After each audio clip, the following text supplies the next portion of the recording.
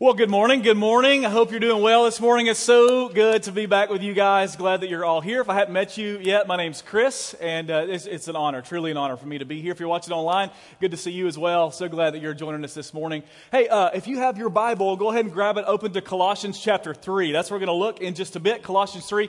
You guys have been in this series for the past several weeks just talking about the book of Colossians, studying verse by verse through the book of Colossians, and you're kind of calling this series Colossians, Christ is Enough. And that's such a great title for this series and for kind of the theme of the book of Colossians, because that's really what it is. It's kind of this idea, Paul says over and over in various ways, how Christ is indeed enough. And so the book of Colossians kind of helps us work through, like, what would it look like in our lives, in every domain of our lives, from the relationships that we have, our friendships, our marriages, relationships with our kids, relationships with our parents, from the way we interact with our jobs, the way we schedule our days, the way we handle our money, all of those things. What would it look like in our lives, in every domain, if we really believed, we truly knew and believed that Christ is indeed enough, and we lived as though He reigned supreme in all those areas of our lives? And so that's kind of what we've been dealing with over the last several weeks, and what we'll take a look at today. Today, what we're going to talk about is dealing with sin in our lives, all right? And so just to kind of get our minds thinking that direction, I want to remind you of something that you all know about, unless you've been hiding under a rock somewhere. Do you remember back in 2016, there was a story of a gorilla in the Cincinnati Zoo named Harambe? You remember that story? And a child, a 3-year-old, had fallen off into the gorilla enclosure, and this 440-pound Western lowland gorilla, Harambe, is kind of grabbing this child and throwing this child around. And so you remember the story.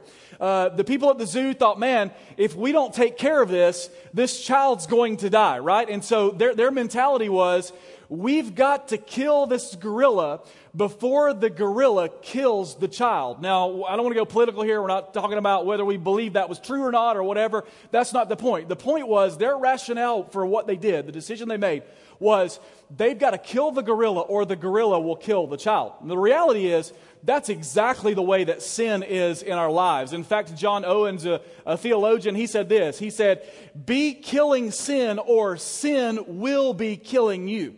The reality, though, with sin in our lives, and we kind of know that's true, the reality with sin in our lives is when it comes to Jesus and sin, we often think that Jesus or the gospel or the good news of the cross is kind of in salvation is kind of His responsibility. But when it comes to killing sin in our lives, that's sort of our responsibility, right? We think that the gospel or the good news of Jesus is sort of like the runway in the Christian life. Like we need it at the beginning of the Christian life for salvation.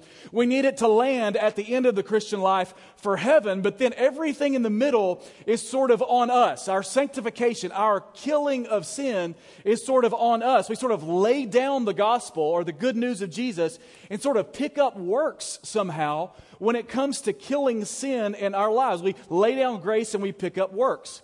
In fact, that's been so true of my journey as a follower of Jesus.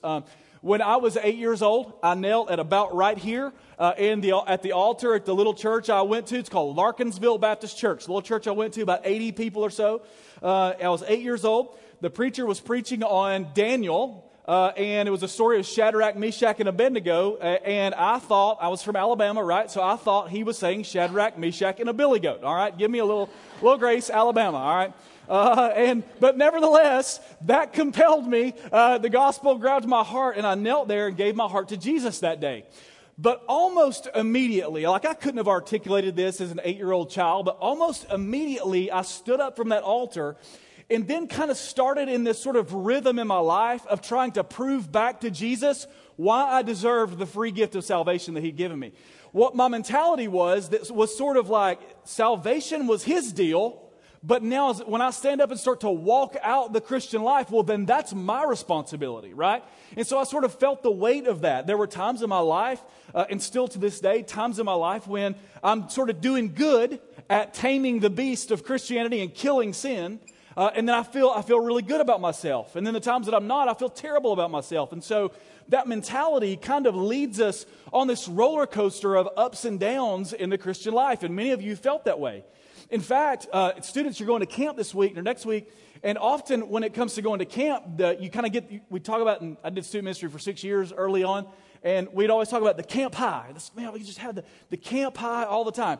The reason you have the camp high and then it goes away, right, that you sort of hit that low place in the roller coaster of life, is because we think it's on us to continue to kill sin, to leash and tame the beast of sin in our lives. Like salvation's Jesus' thing, but continual sanctification or becoming like Christ, well, that's our deal, right? And so we have these ups and downs of life. And so besides the obvious personal problems with that I just shared with you, there's another problem with that, and it's called the Bible, all right? When you look at the Bible, what you see is that, man, that's not at all the story of the gospel. That's only if that's all the gospel you know and all the gospel you understand, that's a small little piece of the gospel. The gospel is not just the runway for the Christian life, beginning and end. What the Bible teaches about the gospel and the good news of Jesus is that it's actually the jet fuel that propels everything about the Christian life. And so today, what this text is going to do for us in Colossians chapter 3 is it's going to show us how the gospel, how the supremacy of Jesus in our lives is not just good for salvation, beginning and end, but it's the jet fuel that propels our growth in Christ, that powers every part of the Christian life. It doesn't just save us, it also matures us. And so that's what we're going to talk about as we read Colossians chapter 3, verses 1 through 5. So let's go there, all right? Colossians 3, 1 through 5. Here we go. If you've been raised with Christ, seek the things that are above where Christ is, seated at the right hand of God. Set your minds on things that are above, not on the things that are on earth. For you have died, and your life is hidden with Christ in God. When Christ, who is your life, appears, then you also appear with him in glory. Put to death, therefore, what's earthly in you, sexual immorality, impurity, passion, evil desire, and covetousness, which is idolatry. All right, those 5 verses are where we're going to focus our time today. Here's what we often do, right? When we sort of bow and give our hearts to Jesus and then depend on our own works to sort of sanctify us, what we're basically doing is we're starting with verse 5. Like what we do is we find areas, by the way, verse 5 said, put to death evil desires in you. Put to death, right?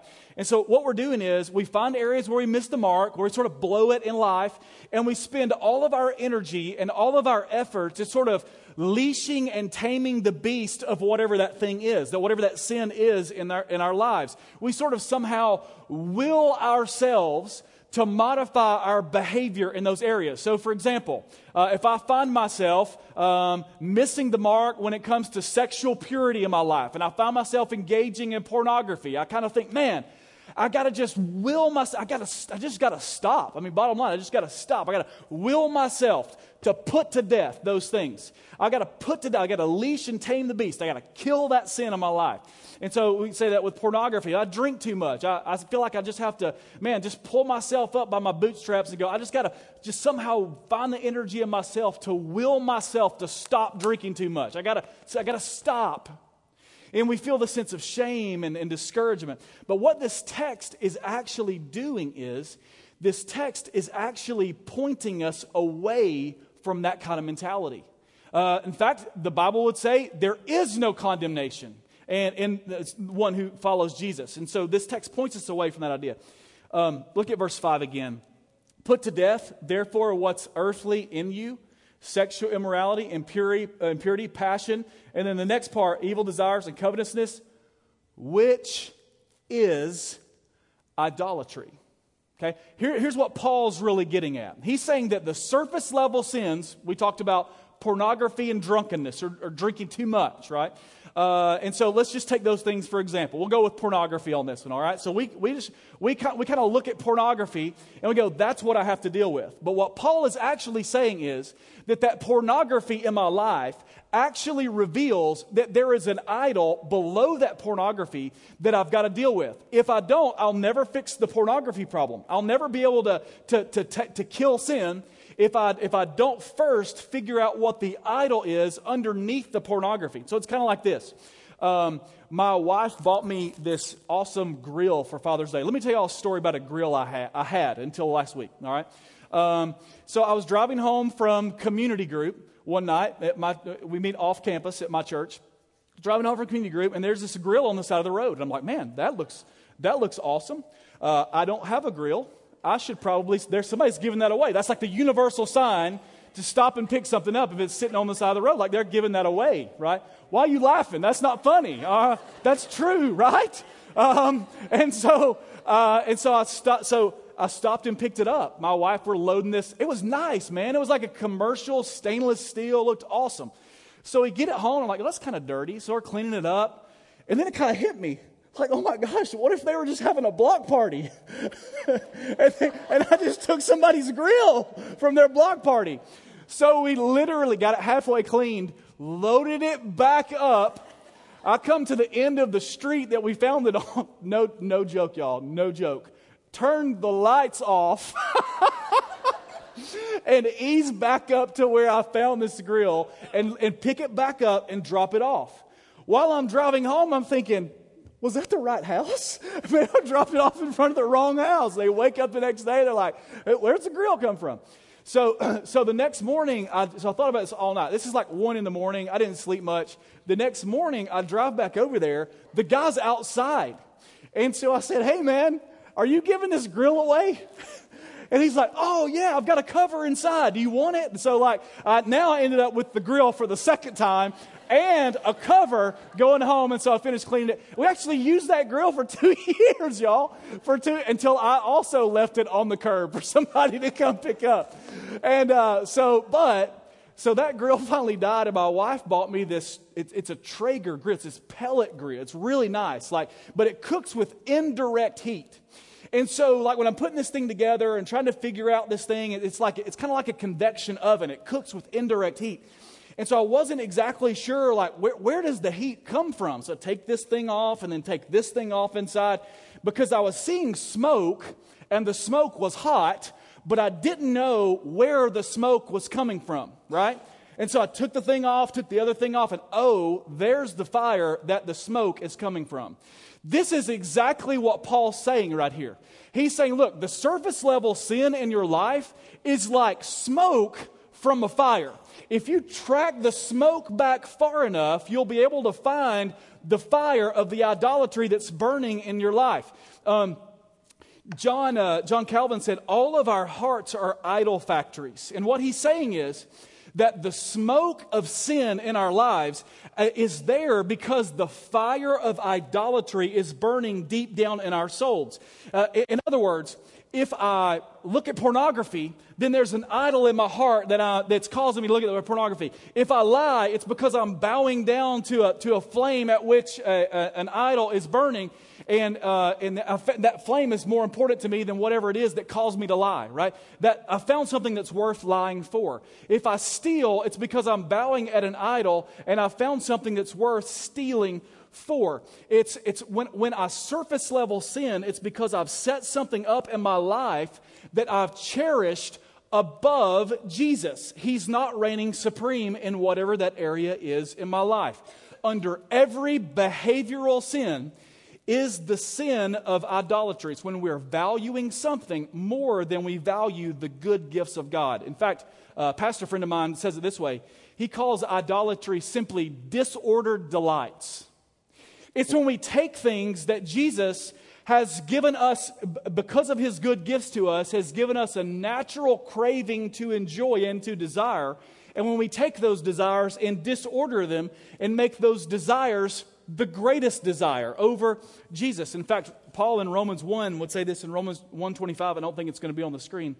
But he says this, because what we do is we exchange the truth about God for a lie and worship the creature rather than the Creator. We disorder our desires. Okay, so here's what Tim Keller and Dave Pallison. Tim Keller's a pastor in New York. Dave Pallison's sort of a biblical counselor. And they break it down this way when it comes to idolatry in our lives and what it is and how we deal with it.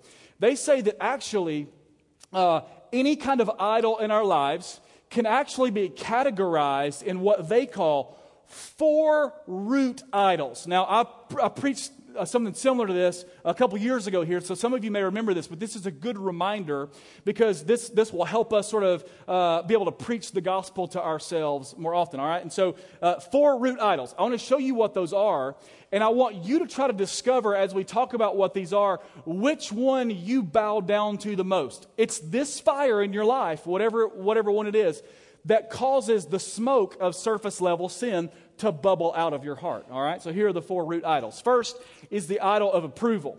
It's approval. It's a longing to be liked. It's life only has meaning if I feel approved of and valued, all right? So here's some ways you'd know. I'm going to go all Jeff Foxworthy. You might be a redneck if right here. You might suffer with the idol, bow at the idol of approval if your greatest fear is that someone will reject you, right? You have anxiety almost every day because you're afraid that someone's going to reject you. You struggle with the idol of approval if you exaggerate. When you talk about things, you exaggerate in conversation. Even maybe you exaggerate who you are, right? You kind of build yourself up to seem like you're better than you know you really are. And by the way, that everybody else sees that you're not that too, okay? If you crave the praise of people, you struggle with the idol of approval. If in conversation, you're waiting on somebody else to stop talking, and you're not even really paying attention to what they're saying, you're just waiting on them to stop talking so you can say what you want to say, you probably struggle with the idol of approval. If people close to you have ever sort of felt smothered by you, you probably struggle with the idol of approval. You'll do, if you struggle with the idol, you'll do just about anything to make people happy. And so what happens as a result is you kind of live your life as someone who really doesn't have a backbone. You're not willing to take a stand for much of anything. If that's you, what you're doing is you're bowing down to the idol of approval. So that's one root idol in our lives that we often bow down to. Another is the idol of power. And the idol of power is simply longing for influence. It's this idea that life only makes sense if you have authority and power. And so what happens is it makes everything in life a competition. Like you constantly think, I've got to be better than that guy or that girl or whatever in everything. If that's you, you probably struggle with the idol of power. And if you struggle with that idol and your sense of competition, it's actually not really just about winning. It's about not losing. Because if you struggle with the idol of power and you lose, what that says to you is that I'm not powerful enough, right? And so if that's you and you're overly competitive and aggressive when it comes to that, you probably struggle with the idol of power. If you gain your sense of identity through being a winner, you probably struggle with the idol of power. And the problem is that there's always somebody that's better than you at something, right? And so when the minute you don't win, you feel terrible about yourself. If that's you and you've ever experienced that, you struggle with the idol of power. People who struggle with the idol of power usually lend themselves toward over-aggression in conversations. People who struggle with the idol of power usually have hot tempers. People who struggle with the idol of power usually kind of lend themselves toward violence. And so if you know of a relationship where there's violence in that relationship, the likelihood is that smoke is pointing back to the flame of the idol of power in someone's life. Okay. Next, the idol of control. The idol of control. That's a longing for things to go my way. You have to have everything sort of in this box. And when things don't go your way or they're not in that box, life just doesn't seem to make sense. You feel lost. You feel obviously out of control. And that uncertainty to you is absolutely terrifying. And so what you do is you try to control the minutia of every situation you find yourself in. The problem is that when you struggle with the idol of control, what happens is people around you feel condemned because that person, when you struggle with that idol of control, you see that other person through the eyes of your own struggle. And so when they don't fit inside of that little box, they're out here somewhere, they feel condemned by you.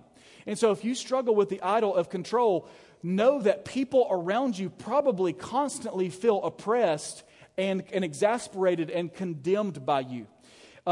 If you've ever said this to someone, and by the way, man, oh man, do I struggle with my kids sometimes. Though I may not always say it, I always think it. Sometimes I say it, unfortunately.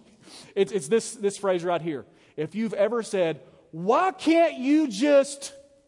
And then whatever the thing is, you probably struggle with the idol of control in your life. So approval, power, control, and then the last one is comfort or pleasure.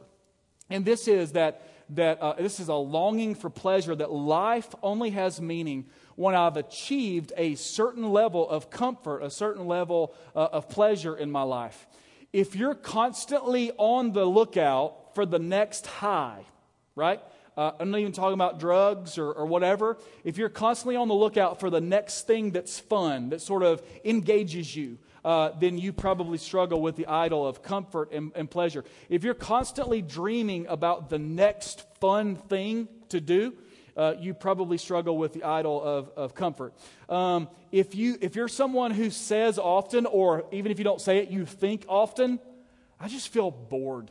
If you struggle with boredom, you probably struggle with the idol of comfort. What happens is, when you struggle with this idol, all of your relationships are shallow. Because what happens in those relationships is the other person, not you, the other person sort of becomes a pawn in the game that you're playing to try to find that comfort for yourself, or to try to find that pleasure for yourself. And so all of the other relationships in your life become shallow, because their job really, at least their perception of their job in your life, is just to give you more pleasure or to give you more comfort. And so it makes your relationships very shallow, right? So those are the 4 root idols. Surface level sin in your life, whatever it might be. I mean, all right, I'm going to give us, this will be a little awkward, but it's okay.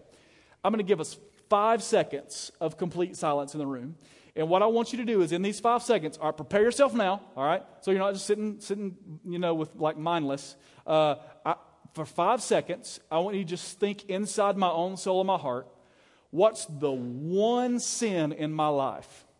The one sin in my life that I struggle with the most. Now, let me preface this by saying, if you sit here and you can't think of something, you're not paying attention in your heart, all right?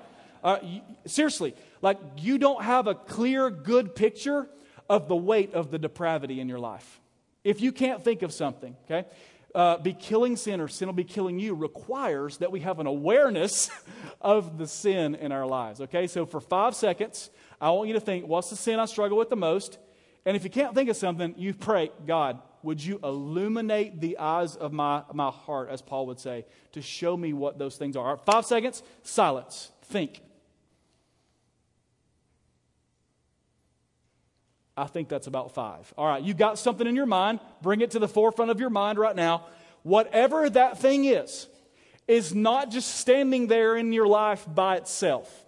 Whatever that thing is actually the smoke from the flame of one of these 4 things: power, approval, control, or comfort or pleasure. Okay? And so what we have to do is, we have to discover if we're going to be killing sin, we have to discover in our lives which one of these 4 things we are bowing down to most often. By the way, we all struggle with all 4 at times. Most of us struggle with 1 to 2 of those things in a very rhythmic basis, on sort of the normal flow of our lives. And so we have to discover which one of those 4 things am I bowing down to, instead of sensing and expressing the supremacy of Christ in my life, like Colossians talks about. All right, now, let's go. So once we discover what that is, right? Hopefully you've got in your mind not just that sin. Hopefully you've got in your mind now which one of those 4 idols, root idols, you likely struggle with the most. Hopefully, keep it in your mind. What Paul does in verses 1 and 2 really, is he tells us how to. Once they're there, once we know what they are, what do we do about them? Okay, Colossians chapter 3, verse 1. I'm going to read that for you one more time. He says this. If then you've been raised with Christ, seek the things that are above, where Christ is, seated at the right hand of God. Set your mind on things that are above, not on things that are on earth.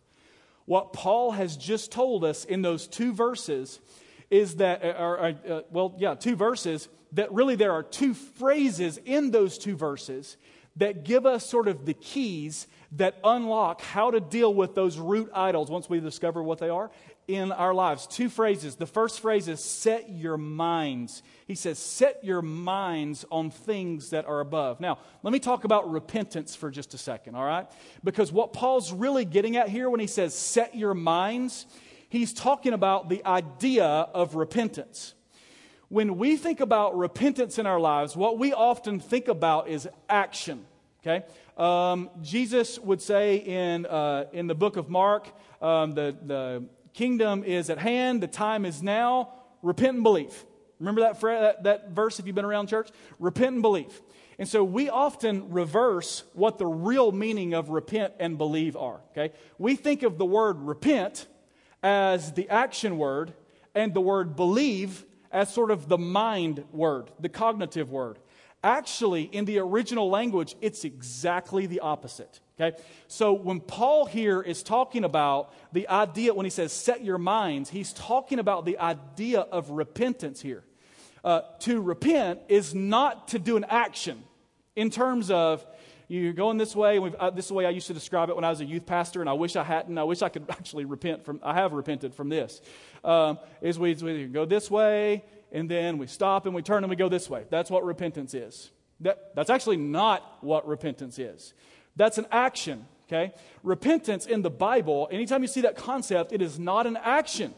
It's a thing that your mind does. It's the Greek word metanoia, which is where we get the word metamorphosis from.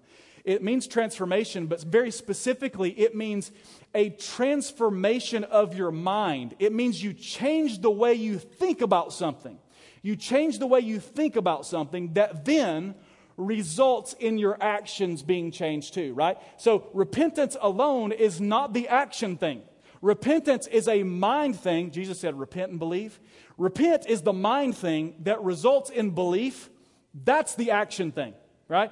Repentance results in action. Setting your minds results in belief or living that thing out. And so here, in this verse that we just read, Paul says, set your minds on things above, not on things of the earth. He's saying that you can't just will yourself to sort of do enough action to pull yourself up by your bootstraps and stop sinning. He says you must replace them within your mind, realizing that there is a greater delight.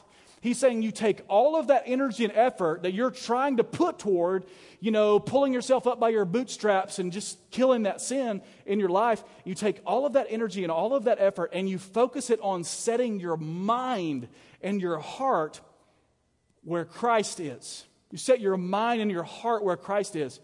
The way we say this at my church a lot down in Spring Hill is we say we inhale grace so that we can exhale grace. And really, the first part of that is what Paul's talking about here. We breathe in the goodness of the grace of God. We set our minds on that constantly. In fact, if you look at the Greek words that he uses here, he says, set your minds. What you'll see is this is not a one-time setting your mind. Okay, this is a over and over and over as a rhythm and pattern in your life of setting your mind on things above where Christ is. Over and over as a pattern of your life. In fact, not just over and over, but constantly as sort of an undercurrent or maybe even an umbrella, say it that way, in your life. You're continually, that's a good way to say it, setting your minds on things above where Christ is. It's the idea of, to use sort of an agrarian term here, it's the idea of rumination. Rumination are like a cow chewing its cud. The Bible even paints that picture from time to time of that's what it looks like to set your minds on Christ, on things above where Christ is. It's you take it in and you chew it and you get as many nutrients out as you can and you swallow and then it really grows and then you ruminate and then it comes back up and then you chew more to get more nutrients and it goes down. It comes back up and you get more nutrients and it goes right. That's the idea. Like you're just continually setting your mind on it. You're gaining as many nutrients and as much out of it as you can, setting your mind on things above where Christ is. Now let me just pause and get super practical for a second. I don't want to be too elementary here, but doing that requires that we spend time daily in the Bible. All right? Doing that requires that we spend time listening to the voice of God. And so, man, if the only time you're ever hearing the Word of God, the Word of God is the voice of God, by the way. If the only time you're ever hearing the Word of God, the voice of God, is here on Sunday, or as you listen to a song on Christian radio, man, that's not enough. That's not what Paul's getting at here. And so if that's you, and you go, man, I just keep struggling with this sin, I can't figure out why. Maybe it's because you're not setting your mind on things above where Christ is. It's why we say this at our church, what you inhale, you will exhale. If what you're exhaling is sin in your life because you're continually bowing at a root idol, it's because you may not be inhaling the voice of God enough. Rumination, continually set your mind on things above where Christ is. And so I would just say to you super practically and pastorally really quick, at the risk of being too elementary, if you don't have a time and a place and a plan for every day spending time in the Word, you need that. You need to take some time before the end of the service to find a pen somewhere around you and write down 6 a.m. or for some of you, 9:30 a.m. 9:30 a.m., I'm going to sit in my chair here or whatever. It's fine. Date, time, plan. That's what you do, okay? And if you don't have that, you desperately need that. If you don't, you'll never be killing sin. Because what that actually communicates is your greatest delight is not hearing from the voice of God, right? And so what Paul's pointing us to is finding the supremacy of Christ in our greatest delight, setting our minds. And so what happens, let me read you this quote actually. I almost got ahead of myself. Here's a quote from a guy named Thomas Chalmers. He says this exact thing that Paul's talking about. The best way to overcome the world is not with morality or self-discipline, pulling ourselves up by our bootstraps. Christians overcome the world by seeing the beauty and excellence of Christ. They overcome the world by seeing something more attractive than the world. It's Christ. Paul says we do that through rumination, continually setting our minds on things above where Christ is. And what happens then is, so that's the first phrase in verse 1, that was actually in verse 2. What happens is when we set our minds there, that sort of attitude or rhythm of our lives every day really stirs us up. That mindset stirs us up and energizes us to the other phrase. He says, seek the things that are above. Seek the things that are above. Now, here's what Paul's getting to here. He's saying, look, we don't just sort of think about Jesus a lot and then not even worry about the actual practical level sins in our lives. We don't just think about Jesus a lot with the expense of that. We actually also have to seek the things that are above. We have to actively take steps, practical steps, to work out what God is working in. Do you see that? To work out what God is working in. So seeking the things that are above is our responsibility. It's this kind of idea right here. In 1944, there was a Japanese battleship called it was the battleship Shinano. And this ship was said to be unsinkable. It was this gigantic ship that had been fortified with iron, and it was said to be like the Titanic in many ways. It was said to be unsinkable. Well, there was nearby a U.S. submarine called the USS Archerfish. And as they approached, the USS Archerfish fired one short-range torpedo at the gigantic, Japanese ship Shinano. The captain of the ship or whatever, the admiral, saw this torpedo coming on radar and said, you know what, don't even worry about it. It's some of his kind of secondary guys said, we should close the watertight doors.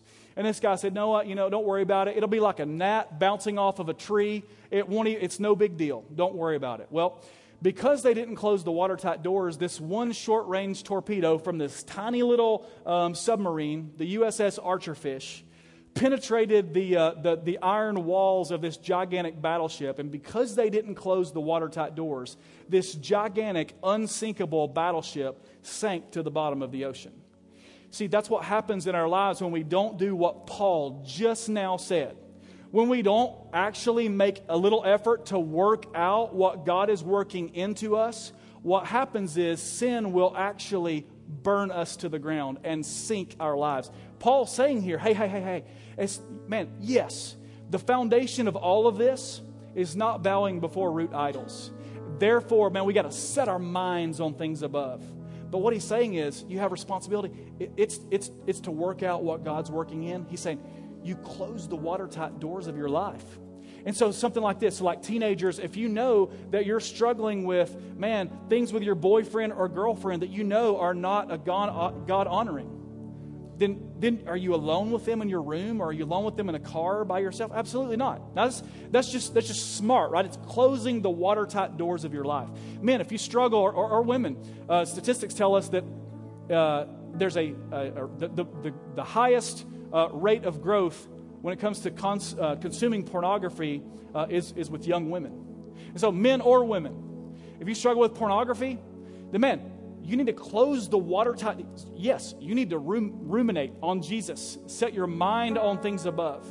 We need to close the watertight doors of your life. So what does it look like? It looks like, maybe I need to put some accountability software on my phone. Maybe that means I need to have my computer in a certain place and just decide I'm going to close the watertight doors of my life by not looking at my computer beyond, or my phone beyond 9 o'clock at night, or whatever that might be, right?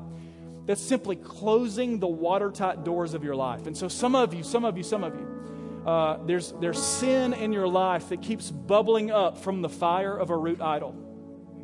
It keeps bubbling. Yes, you need to set your mind on things above where Christ is continually. Also, you need to close the watertight door. So maybe a next step from you out of today's sermon is you need to decide, what's the watertight door that I need to close in my life?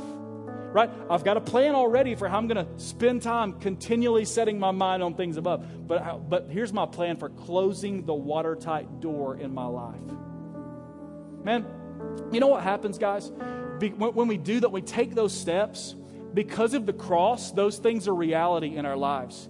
When we set our gaze on Jesus continually, what we begin to realize in our lives is that we don't have to bow down to the root idol of power.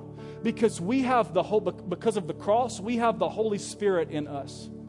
And the same power that raised Jesus from the dead is in us, right? And we have that power. We don't have to bow to the idol of control, because God is sovereign and He has numbered our days. And so that's why Paul would say in Philippians 4, don't be anxious for anything.